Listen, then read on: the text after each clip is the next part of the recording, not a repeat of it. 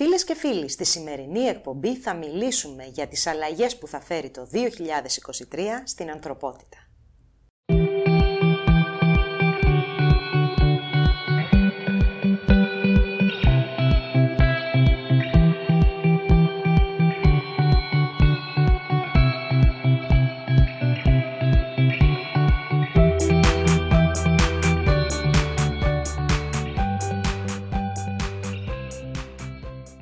Σήμερα, φίλοι μου, θα παρακολουθήσουμε μια διαφορετική εκπομπή. Δεν θα ασχοληθούμε τόσο πολύ με τα ζώδια, όσο με τις μεγαλύτερες αλλαγές που πρόκειται να έρθουν μέσα στο 2023 και ίσως λίγο αργότερα.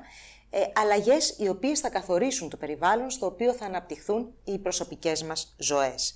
Έτσι λοιπόν τη θεωρώ αρκετά σημαντική αυτή την πληροφορία, που μπορεί να μην καίει όπως οι προσωπικές προβλέψεις, αλλά πιστέψτε με, είναι η αρχή για οτιδήποτε άλλο.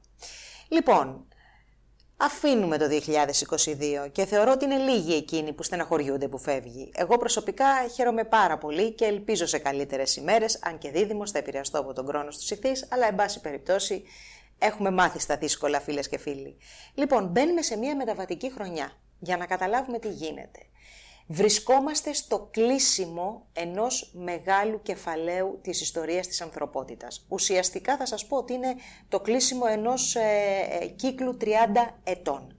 Και αυτό βέβαια δεν θα συμβεί μέσα στο 2023, αλλά συμβαίνει από το 2023 μέχρι και το 2025-2026, οπότε περνάμε ουσιαστικά σε ένα διαφορετικό κεφάλαιο της ανθρώπινης ιστορίας, σε μια διαφορετική περίοδο όπου θα αναπτυχθούν εντελώς διαφορετικοί τομείς από όσους είχαν αναπτυχθεί μέσα στα προηγούμενα 30 χρόνια. Αυτό φυσικά το καθορίζουν οι μετακινήσεις των μεγάλων και αργών πλανητών. Οι πλανήτες αυτοί είναι ο Πλούτονας, ο Ουρανός, ο Ποσειδώνας κυρίως, και θα βάλω και τον Κρόνο, ο οποίος καθορίζει πολύ σημαντικά χρονικά σημεία της ιστορίας μας. Μπαίνουμε λοιπόν στη μεταβατική αυτή περίοδο. Έχουμε τελειώσει ουσιαστικά με τα πολύ μεγάλα, σημαντικά, δύσκολα γεγονότα. Αυτό δεν σημαίνει ότι ξαφνικά μέσα στο 2023 θα πατήσουμε το κουμπί και όλα θα αλλάξουν και θα είμαστε μια χαρά τρεις λαλούν. Το αντίθετο. Μέχρι και το 2025-2026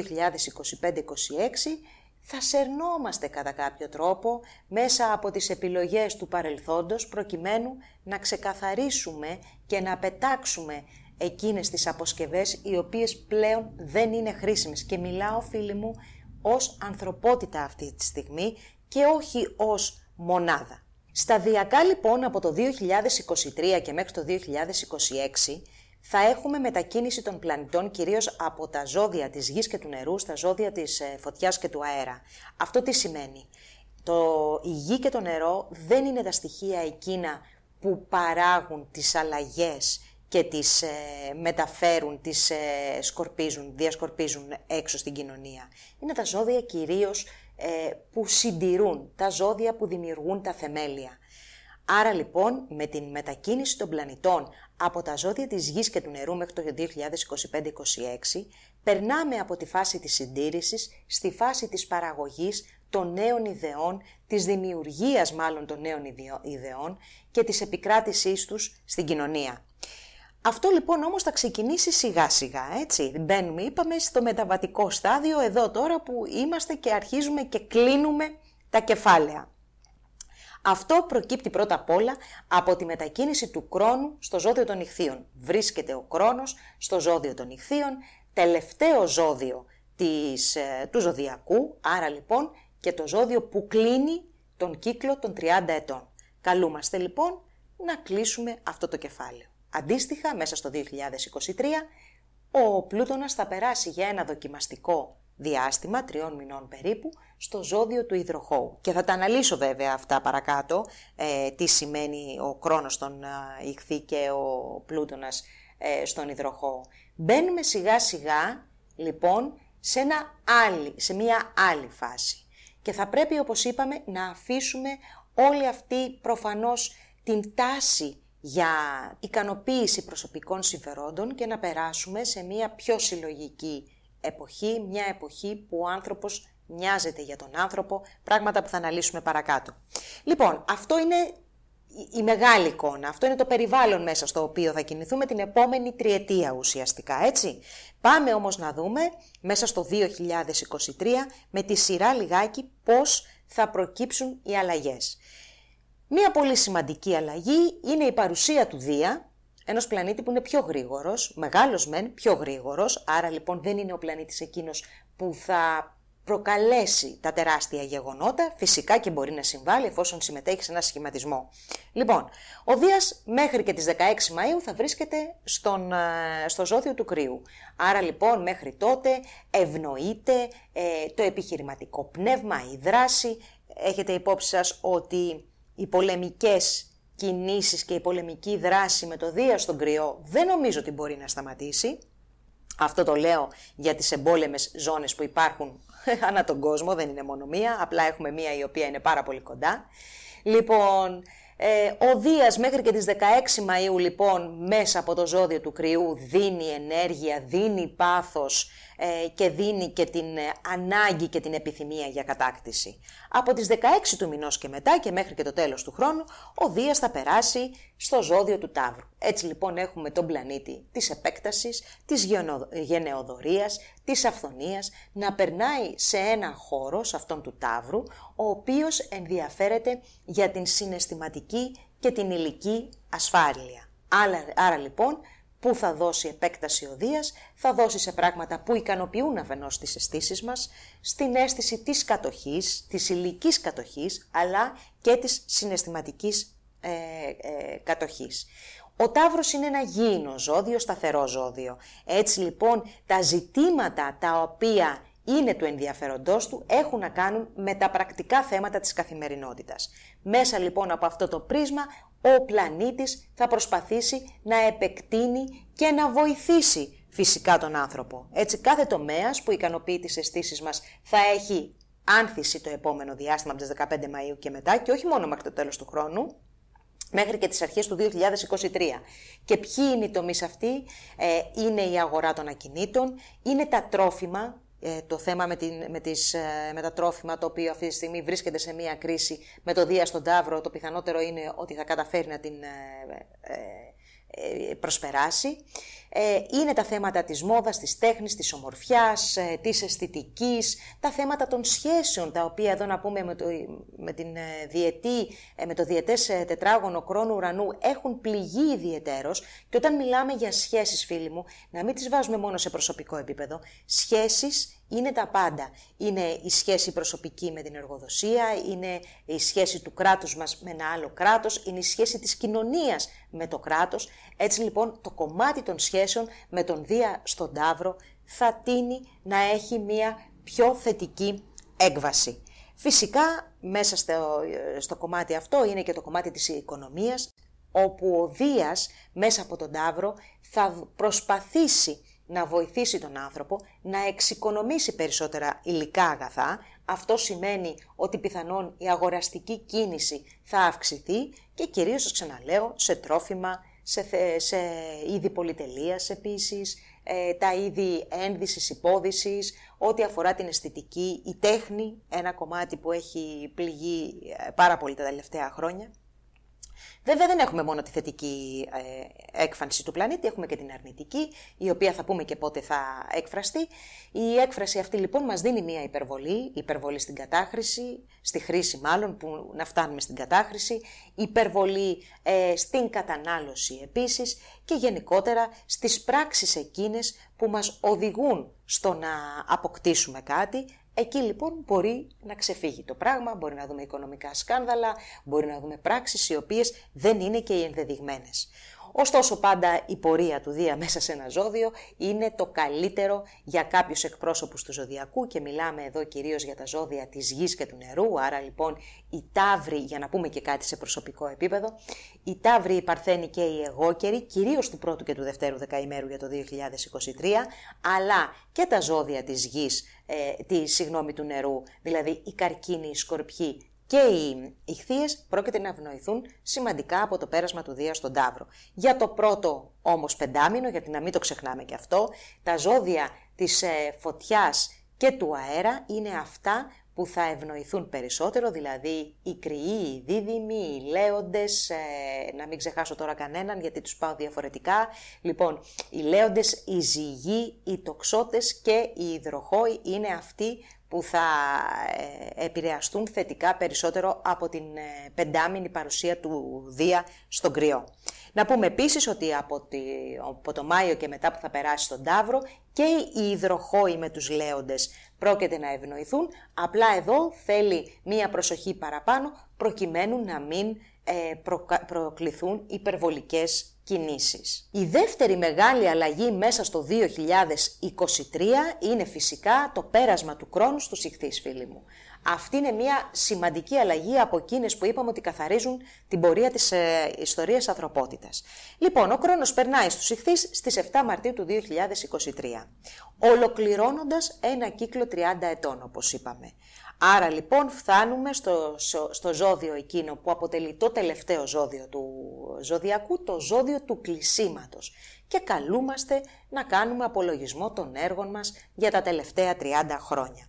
Ως αντιπρόσωπος της μοίρας, γιατί ο Κρόνος συμβολίζει τη μοίρα, συμβολίζει και το κάρμα, το οποίο βέβαια είναι μία ορολογία και μία έννοια δανεισμένη από την ανατολίτικη φιλοσοφία και τις θρησκείες και την αστρολογία κτλ. Συμβολίζει λοιπόν αυτό το οποίο είναι μοιραίο, είναι δεδομένο και κατά κάποιο τρόπο έχει να κάνει και με το δούνε και λαβίν ως προς το σύμπαν. Θα φέρει λοιπόν τις ευκαιρίες μέσα από το ζώδιο των Ιχθύων για να δούμε τα πεπραγμένα μας και τι πρέπει να αλλάξουμε. Αυτό βέβαια θα μας δώσει τις ευκαιρίες. Οι ευκαιρίες αυτές σαν ανθρωπότητα δεν θα είναι κάτι εύκολο, δεν θα είναι δηλαδή μια εύκολη κατάσταση σε μια δύσκολη κατάσταση, σε ένα δύσκολο γεγονός. Θα δούμε με ποιον τρόπο θα πρέπει να αφήσουμε τα παλιά πίσω. Ο πλανήτης των ορίων και του πλαισίου μπαίνει σε ένα χώρο αυτών των Ιχθύων, ο οποίος είναι άειλος, είναι πνευματικός, δεν έχει όρια. Καταλαβαίνουμε λοιπόν ότι ο πλανήτης εδώ δεν μπορεί να νιώσει άνετα και σίγουρα δεν θα μπορέσει να λειτουργήσει όπως επιθυμεί. Ειδικά έρχεται από δύο χώρους, αυτόν του εγώκερου και του υδροχόου, την τελευταία πενταετία, όπου πραγματικά ο Κρόνος έκανε σημαντική δουλειά, δηλαδή έβαλε πολύ αυστηρά πλαίσια και το είδαμε με lockdown, με περιορισμούς λόγω διάφορων συμβάντων, μπήκανε δηλαδή πλαίσια πάρα πολύ αυστηρά. Εδώ όμως ο πλανήτης αυτός δεν έχει αυτή την ιδιότητα, μάλλον δεν μπορεί να αναπτύξει αυτή του την ιδιότητα, αφού η φύση του η συντηρητική έρχεται σε εκ διαμέτρου αντίθεση με την ευμετάβλητη φύση του χώρου που τον υποδέχεται για τα επόμενα 2,5 χρόνια. Έτσι λοιπόν η πειθαρχία, ο έλεγχος, το πλαίσιο και ο περιορισμός θα προσπαθήσουν να μπουν μέσα σε χώρους πνευματικούς. Εκεί είναι που ο Κρόνος θα λειτουργήσει κατά κύριο λόγο. Σε πνευματικό κομμάτι, στο πνευματικό, στο μεταφυσικό, αλλά και σε χώρους που αφορούν τον εγκλισμό, όπως είναι τα νοσοκομεία, τα ιδρύματα, πάσης φύσεως, φυλακές, γεροκομεία, ορφανοτροφία κτλ.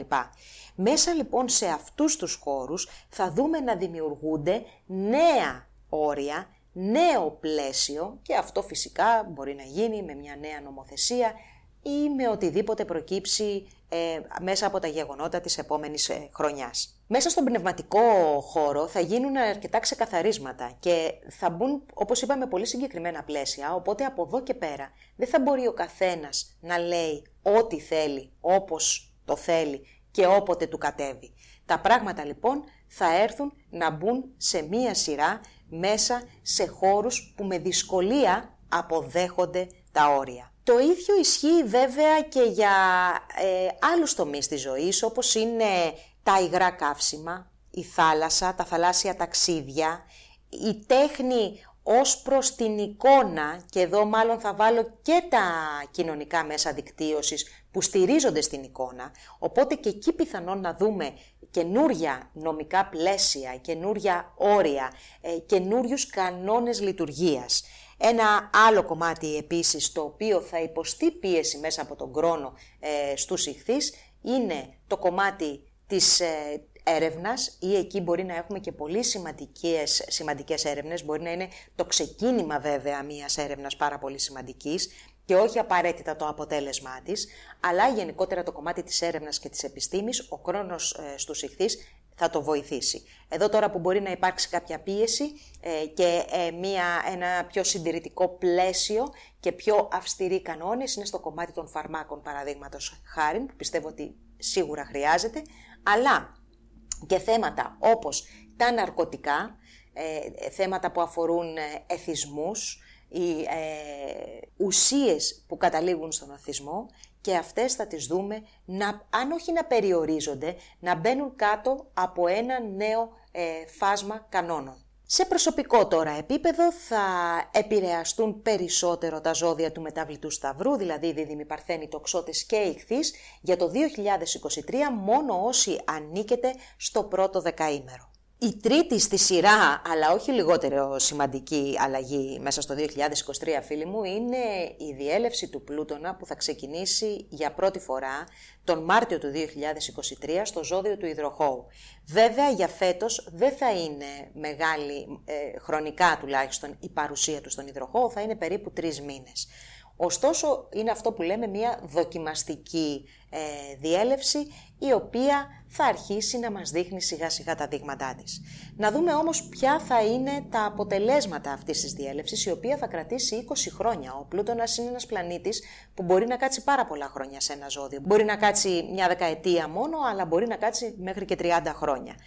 Αυτή τη φορά μέσα στον Υδροχόο μάλλον θα παραμείνει 20 χρόνια, δηλαδή μέχρι και το 2044.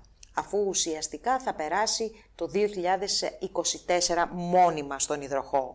Λοιπόν, αυτή είναι μια μετακίνηση η οποία θα καθορίσει το ρουν της ιστορίας, η οποία θα καθορίσει πολύ σημαντικά πράγματα για το πώς θα αναπτυχθούν οι ανθρώπινες κοινωνίες τα επόμενα 20 χρόνια και όχι μόνο. Λοιπόν, ο Πλούτονας είναι ο πλανήτης της αναμόρφωσης. Είναι αυτός που θα φέρει το γεγονός και την κρίση εκείνη, την οποία δεν θα μπορούμε να αποφύγουμε, προκειμένου να απορρίψουμε το σάπιο μέλος της κοινωνίας, του οργανισμού, σε προσωπικό επίπεδο, προκειμένου να επέλθει το τέλος μιας νοσηρής ή μιας ετοιμοθάνατης κατάστασης και μετά να περάσουμε στη φάση της αναγέννησης και του καινούριου που θα μπει με πολύ μεγάλη δύναμη. Αυτή τη διαδικασία ο πλανήτης την ακολουθεί τόσο συλλογικά όσο και σε προσωπικό επίπεδο. Λοιπόν, μοιάζει λίγο η δράση του με την υγρασία. Τι σημαίνει αυτό? Δρά αργά, δρά αφόρυβα. Την υγρασία ξέρουμε όλοι ότι την καταλαβαίνουμε αφού έχει επεκταθεί από τη μυρωδιά. Έτσι και την παρουσία του Πλούτονα την καταλαβαίνουμε μόνο όταν θα έρθει σε επαφή με άλλους πλανήτες. Δηλαδή δουλεύει ήσυχα, χωρίς να τον καταλαβαίνουμε και φέρνει αλλαγές εσωτερικές και ξαφνικά όταν θα έχουμε ένα σημαντικό πλανητικό συνδυασμό, εκεί θα γίνει το μπαμ και θα δημιουργηθεί η κρίση και το γεγονός εκείνο που θα φέρει την ανατροπή και θα πετάξει έξω από την κοινωνία ή έξω από τον άνθρωπο ένα πολύ μεγάλο και σημαντικό κομμάτι της ζωής, το οποίο όμως πρέπει να αφαιρεθεί προκειμένου να υπάρξει περαιτέρω πρόοδος. Τι περιμένουμε όμως τα επόμενα χρόνια με τον Πλούτονα στον Υδροχόο? Πρώτα απ' όλα κοινωνική αναμόρφωση, η οποία θα έρθει μέσα από επανάσταση καταπιεσμένων ομάδων. Οι ομάδες αυτές δεν είναι απαραίτητα ότι είναι και άτομα που ανήκουν στο ίδιο έθνος με την χώρα στην οποία κατοικούν. Γνωρίζουμε όλοι ότι η Ευρώπη έχει γίνει τόπος υποδοχής μιας μεγάλης μερίδας μεταναστών, κυρίως από την Ασία. Οπότε να περιμένουμε ότι τα επόμενα 20 χρόνια όλος αυτός ο πληθυσμός θα επαναστατήσει. Θα επαναστατήσει για τα δικαιώματά του, θα επαναστατήσει για τις συνθήκες διαβίωσης. Θα επαναστατήσει πάντως όλο το κομμάτι της ανθρωπότητας το οποίο βιώνει καταπίεση. Αυτό σε οποιαδήποτε μορφή θέλετε να το βάλετε, βάλτε το, γιατί δεν πρόκειται να γίνουν τα πράγματα έτσι όπως νομίζουμε εύκολα στο μυαλό μας. Δηλαδή, θα βγούμε όλοι στους δρόμους γιατί μας αυξήσανε το ΦΠΑ, γιατί μας αυξήσανε το αλεύρι. Δεν είναι μόνο αυτό το πρόβλημα και θα δείτε πόσα προβλήματα της ανθρώπινης κοινωνίας, μάλλον της σύγχρονης δυτικής κοινωνίας, καταρχάς μιλάω εδώ για μας, θα βγουν στην επιφάνεια και θα αναγκαστούμε να τα έτσι αντιμετωπίσουμε και διαχειριστούμε.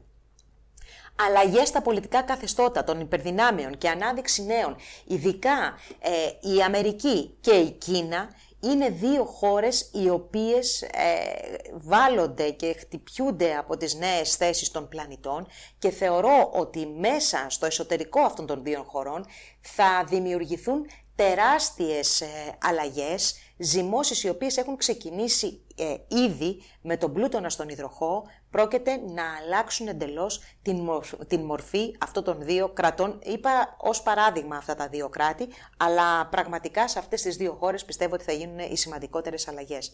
Αλλαγή των οικονομικών συστημάτων, έντονα φυσικά φαινόμενα, επιστημονική και τεχνολογική επανάσταση, αλλά στο τέλος συλλογικές συνειδητοποιήσεις και πνευματική εξέλιξη. Σίγουρα το πέρασμα του Πλούτονα από ένα χώρο δεν είναι ότι πιο εύκολο, και αυτό γιατί αναμορφώνει. Και η αναμόρφωση ποτέ δεν γίνεται με ένα χάδι. Η αναμόρφωση γίνεται με χτυπήματα δυνατά στο μάγουλο για να κουνηθεί το κεφάλι. Λοιπόν, αυτό περιμένουμε τα επόμενα χρόνια με τον Πλούτονα να συμβεί στο κομμάτι της κοινωνικής καταρχάς δομής. Όπως συνέβη τα προηγούμενα από το 8 μέχρι τα 14 χρόνια, 15, στο ζώδιο του εγώκερο, που είχαμε πολύ σκληρές διακυβερνήσεις, οι οποίες επέβαλαν πολύ σκληρά μέτρα στους ανθρώπους. Να μην ξεχάσουμε μνημόνια, οικονομική κρίση από το 2009 στην Αμερική κτλ. Έχει γίνει πολύ μεγάλο, έχει πέσει πολύ μεγάλο σφυροκόπημα στους λαούς από σκληρές διακυβερνήσεις. Ερχόμαστε τώρα στην αντίπερα όχθη, όπου ο καταπιεσμένος θα πάρει την κατάσταση στα χέρια του και αυτό φυσικά δεν θα είναι μια εύκολη συνθήκη. Λοιπόν, αυτές είναι οι μετακινήσεις των πλανητών. Πάμε τώρα να δούμε όμως τι όψεις θα δημιουργήσουν μέσα στο 2023. Λοιπόν, το 2023 στερείται σημαντικών όψεων μεγάλων πλανητών και αυτό γιατί, όπως είπαμε, είναι μια μεταβατική χρονιά. Άρα λοιπόν έχουμε ουσιαστικά δύο όψεις οι οποίες γίνεται μόνο μία φορά, άρα και η ισχύς τους δεν είναι τόσο δυνατή. Μιλάμε για ένα τετράγωνο που γίνεται μεταξύ του Δία και του Πλούτονα. Το τετράγωνο αυτό θα γίνει το Μάιο, στις 18 Μαΐου, στη μηδενική μοίρα Ταύρου Υδροχόου, μία όψη που την έχουμε ξαναδεί πρόσφατα, πριν από 3-4 χρόνια αν δεν κάνω λάθος, η οποία φέρνει κερδοσκοπία και σκάνδαλα, μεγάλες φιλοδοξίες, φούσκες, περιμένετε για πολλές φούσκες να σκάσουν. Γενικότερα η χρονιά έχει το κομμάτι των έντονων αποκαλύψεων και για την Ελλάδα. Χρηματιστήριο, ακίνητα, εδώ να περιμένουμε λιγάκι να ακούσουμε τρανταχτά πράγματα.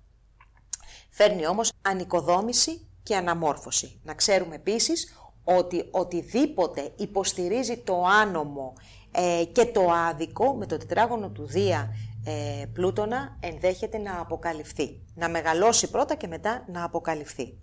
Η επόμενη όψη που δεν είναι και αυτή ούτε ιδιαίτερης ισχύς, τόσο σε δύναμη αλλά ούτε και σε χρονική ισχύ, είναι το εξάγωνο μεταξύ Δία και Κρόνου στην 7η μοίρα του Ταύρου και των Ιχθύων αντίστοιχα, το οποίο γίνεται στις 19 Ιουνίου. Αυτή είναι μία όψη χρήσιμη, μικρή αλλά χρήσιμη. Υποστηρίζει το σχεδιασμό, υποστηρίζει τη δουλειά, υποστηρίζει τον προγραμματισμό και την υλοποίηση, η οποία όμως θα έρθει αργότερα. Είναι μια όψη που φέρνει ευθύνες, φέρνει κούραση και συνήθως δεν φέρνει αποτελέσματα άμεσα. Δηλαδή πρέπει να κουραστούμε και να προγραμματίσουμε για πολύ καιρό προκειμένου να έχουμε αποτελέσματα. Αυτό λοιπόν είναι ακόμα μια ένδειξη ότι μέσα στο 2023 δεν είναι η χρονιά που θα δούμε τις μεγάλες αλλαγές, δεν είναι η χρονιά εκείνη που θα δούμε τα πράγματα να κυλάνε και να προχωράνε, αλλά είναι η χρονιά που χρειάζεται να προσπαθήσουμε προκειμένου να ξεπεράσουμε παλιές αγκυλώσεις και να προχωρήσουμε. Και σε αυτό είναι πάρα πολύ καλή αυτή η όψη, γιατί θα μας βοηθήσει να κλείσουμε και να ολοκληρώσουμε και παρελθούσες δουλειές, ευθύνες, υποχρεώσεις, εκκρεμότητες που μπορεί να έχουμε ή ακόμα και οφειλές σε κάποιες περιπτώσεις και να προχωρήσουμε σε ένα καινούριο δρόμο. Όσον αφορά στη χώρα μας τώρα, εδώ τώρα λίγο θα ευλογήσω τα γένια μου, φίλοι μου, σας παρακαλώ να μου το επιτρέψετε, γιατί υποστήριζα από πέρσι, που πάρα πολλοί υποστήριξαν ότι θα έχουμε εκλογές μέσα στο 2022, ότι η κυβέρνηση πριν από το 2023 δεν πρόκειται να αλλάξει. Μπαίνουμε λοιπόν στη χρονιά που ούτως ή άλλως θα τις είχαμε τις εκλογές, τώρα και με τις ευλογίες της αστρολογίας λοιπόν πάμε για εκλογές μέσα στο 2023. Πριν φτάσω στο κομμάτι των εκλογών, να σας πω ότι σαφέστατα έχουμε ένα ακόμα έντονο διάστημα μέχρι περίπου και τον Μάρτιο-Απρίλιο. Είναι πολύ πιθανόν να έχουμε έντονες καταστάσεις μέσα στη χώρα, δηλαδή γεγονότα, συναθρήσεις τεράστιες, να υπάρξει μία αντίσταση έναντι της κηδαιμονίας όπως το ορίζει η βιβλιογραφία. Έχουμε λοιπόν μία έντονη αντιπαράθεση η οποία θα εξελιχθεί τόσο σε πολιτικό επίπεδο όσο και στους δρόμους. Γενικότερα μέχρι και το τέλος περίπου του χειμώνα, αρχές της ανοίξεως, τα πράγματα για την Ελλάδα είναι ακόμα δύσκολα και σε σχέση πάντα με τους γείτονες. Υπάρχουν δυσάρεστες καταστάσεις, υπάρχουν ξαφνικά γεγονότα τα οποία αναστατώνουν το λαό. Λοιπόν, από εκεί και πέρα έχουμε τις εκλογές, όπου εδώ θα σας πω, κοιτάζοντας τους τρεις χάρτες Μητσοτάκης, Τσίπρας και Ανδρουλάκης, θεωρώ ότι αυτός που είναι λιγότερο ευνοημένος είναι ο Τσίπρας, όπου εδώ θα σας πω ότι ειδικά ο συγκεκριμένος την επόμενη τριετία πρόκειται να υποστεί πολύ σημαντικές αλλαγές στη ζωή του και στην πολιτική του καριέρα και έχει μέλλον, δηλαδή θα αλλάξει πάρα πολλά πράγματα και νομίζω ότι θα κάνει λίγο πίσω. Αντιθέτως, ο χάρτης του Κυριάκου Μητσοτάκη και του Ανδρουλάκη αυτή τη στιγμή είναι περισσότερο ευνοημένοι. Θεωρώ ότι θα πάμε σε μία κυβέρνηση περισσότερο με αυτά τα δύο πρόσωπα και τα δύο κόμματα, εφόσον εκπροσωπούν αυτά τα δύο κόμματα, να έχουν τα ενία. Το κομμάτι των αποκαλύψεων θα είναι πάρα πολύ έντονο την επόμενη χρονιά, αποκαλύψεων σε οικονομικό επίπεδο, θέλει προσοχή από τα επιτελεία εκεί που κάνουν τα κουμάντα, γιατί τα πράγματα δεν θα είναι εύκολο να τα κρύψουμε. Κάτι που φαίνεται ευνοϊκό για τη χώρα μας μέσα στο 2023, πιθανόν είναι αυτή η ιστορία με τα κοιτάσματα και δεν ξέρω εγώ που τώρα τελευταία έχει αρχίσει να βλέπει το φως της δημοσιότητος. Γενικά θεωρώ ότι έχει να κάνει με την έρευνα στην Ελλάδα, με το κομμάτι του υπόγειου του πλούτου, ακόμα και θέματα που αφορούν στα καύσιμα μπορεί να έχουν μία θετικότερη πορεία, όμως από την άνοιξη του 23 και μετά, εκεί θα έχουμε κάποια μηνύματα, κάποια θετική εξέλιξη. Ωστόσο, σας το ξαναλέω, το κομμάτι των αποκαλύψεων θα είναι πάρα πολύ σημαντικό για την Ελλάδα. Κάτι άλλο τώρα, το οποίο είναι μεγάλης σημασίας. Ο Πλούτονας, διερχόμενος από τον Υδροχόο, φυσικά κάποτε θα πιάσει και το χάρτη της Ελλάδος περίπου σε 10 χρόνια, ας πούμε, με το χάρτη του 1830. Υπάρχει όμως ένας άλλος χάρτης, τον οποίο επίσης παρακολουθούμε συνήθως εμείς οι αστρολόγοι, είναι ο χάρτης της μεταπολίτευσης. Αυτός καθορίζει κυρίως πολιτικά γεγονότα που προκύπτουν στην Ελλάδα. Η επιρροή του Πλούτονα λοιπόν ήδη από την άνοιξη του 2023 πάνω στον ήλιο του χάρτη αυτού δείχνει ότι θα έχουμε σημαντικές πολιτιακές αλλαγές τα επόμενα 2 χρόνια στην Ελλάδα. Δηλαδή, αν με ρωτήσετε ας πούμε για τον εκλογικό νόμο που λένε ότι δεν θα τον αλλάξουν, εγώ θα σας πω ότι ο εκλογικός νόμος θα αλλάξει πολύ σύντομα. Τώρα, Αν θα αλλάξει πριν τις εκλογές ή αν θα αλλάξει αμέσως μετά από τις εκλογές και πάμε σε νέες εκλογές, αυτό είναι κάτι άλλο. Πάντως, εγώ θα σας πω ότι ο εκλογικός νόμος στην Ελλάδα προσωπικά θεωρώ ότι είναι κάτι το οποίο θα αλλάξει σύντομα. Και αυτό το θεωρώ ως και το πιο εύκολο να αλλάξει πολιτιακά, γι' αυτό και το λέω. Παρ' όλα αυτά όμως, συνταγματικές και άλλου τύπου τέτοιες αλλαγές μέσα στα επόμενα 2 χρόνια θα έχουμε πολύ σημαντικές και θα αλλάξει αρκετά σε αυτό το κομμάτι η πορεία της χώρας. Αυτά ήταν, φίλοι μου, έτσι λίγο τα γεγονότα τόσο του 2023, όσο και σε τι φάση μπαίνουμε ως ανθρωπότητα, γιατί αυτό είναι το πιο σημαντικό που μας φέρνει το 2023, ότι βρισκόμαστε στο τέλος μιας εποχής και ετοιμάζεται μια καινούρια, πολύ δημιουργική, με ιδέες, με τεχνολογία, με μεγάλη μετακίνηση, η οποία θα αλλάξει πραγματικά την όψη του κόσμου μας. Και αυτό βέβαια για κάποιους μπορεί να φαντάζει τρομακτικό, για κάποιους άλλους, πιστέψτε με, φαντάζει εξαιρετικά ελκυστικό. Όπως και να είναι το πράγμα, είπαμε, η αλλαγή είναι το μόνο δεδομένο σε αυτή τη ζωή. Εγώ σας εύχομαι καλή χρονιά και από αυτήν εδώ την εκπομπή, να είστε καλά και να έχετε ό,τι καλύτερο μέσα στο 2023, αλλά και τα χρόνια που θα ακολουθήσουν. Σας ευχαριστώ πολύ που με παρακολουθήσατε. Να είστε πάντα καλά. Γεια σας.